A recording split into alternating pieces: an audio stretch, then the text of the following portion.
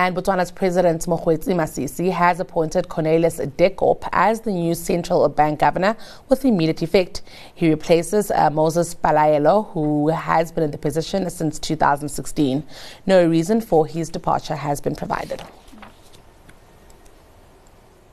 Now, South Africa's Road Accident Fund has put forward a draft proposal bill which seeks to exclude foreign nationals from claiming from the fund. And while it's a common practice in other parts of the world, Vusumuzi Sibanda, the president of the African Diaspora Global Network, argues that foreign nationals pay indirect tax and should therefore not be excluded from the compensation fund if injured on our roads. He joins us now. Vusumuzi, good afternoon. Thank you so much for joining us. Good afternoon and good afternoon to your listeners. All right, let's talk about the latest development with the bill that is being put forward by the RAF. What is your qualms or your organization's qualms with this specific piece of legislation? Well, look, I think the important thing is to look at the fact that the Road Accident Fund is not ordinarily your travel insurance or something related to that.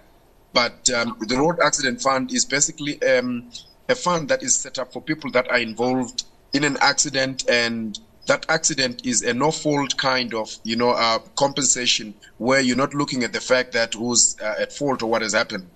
And the source of funding for the Road Accident Fund, and that is actually even found on the Road Accident Fund's website, it is largely the fuel levy that is levied on all fuel, fuel consumed in the country, and which by extension means that every person in South Africa who consumes fuel directly or indirectly. In that regard, what it ideally it means is that now a deliberate exclusion of foreign nationals who are resident in South Africa, who consume fuel directly as road users, either as drivers or as commuters that use public transport, and also consume products that are delivered using the same fuel, which fuel has a direct impact on the prices of every other commodity. It would be very, very unfair because the foreign nationals that are in the country are not given a choice. Yeah, so what I'm basically saying is that the fuel levy that foreign nationals pay, it is in no way,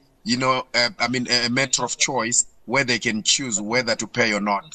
So for that reason, it becomes therefore, unfair to exclude them from, receiving, the compensation from the Road Accident Fund should they be involved in an accident which ordinarily they should be entitled to receive. I would say, Vusi, that there's no way in the world where, foreign nationals would pay a different fuel levy to what the citizens in the country ordinarily pay. So I'm very keen to get your thoughts then on how this would work in other parts of the world, in the sense that you do represent those who are in the diaspora. What is the normal practice there with regards to accessing such benefits from government? Also considering that the RAF has made specific reference to those who are in the country without valid documentation, which I think is an important provision.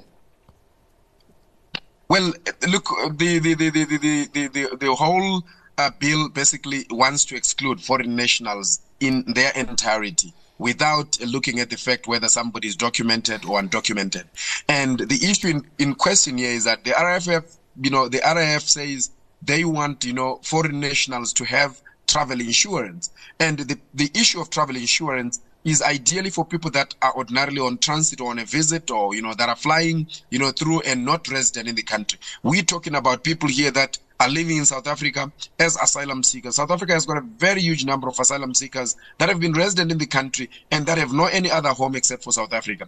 South Africa has got permanent residence holders that are not South African citizens. It has got people that work here on business or corporate visas and therefore ordinarily resident in South Africa.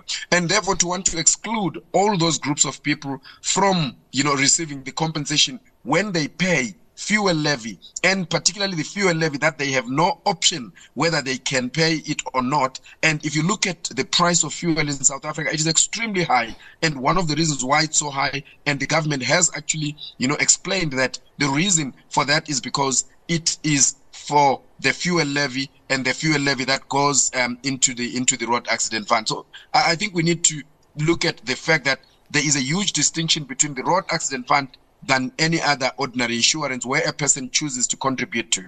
So I'm asking, how does it work in other parts of the world? For instance, like I said, you represent people in the diaspora. How does it work in Canada, in the UK, in the US? Well, there isn't. Look, the other countries don't have, the road accident fund, and particularly that is funded from a fuel levy that everybody else is levied, to pay and mandatory.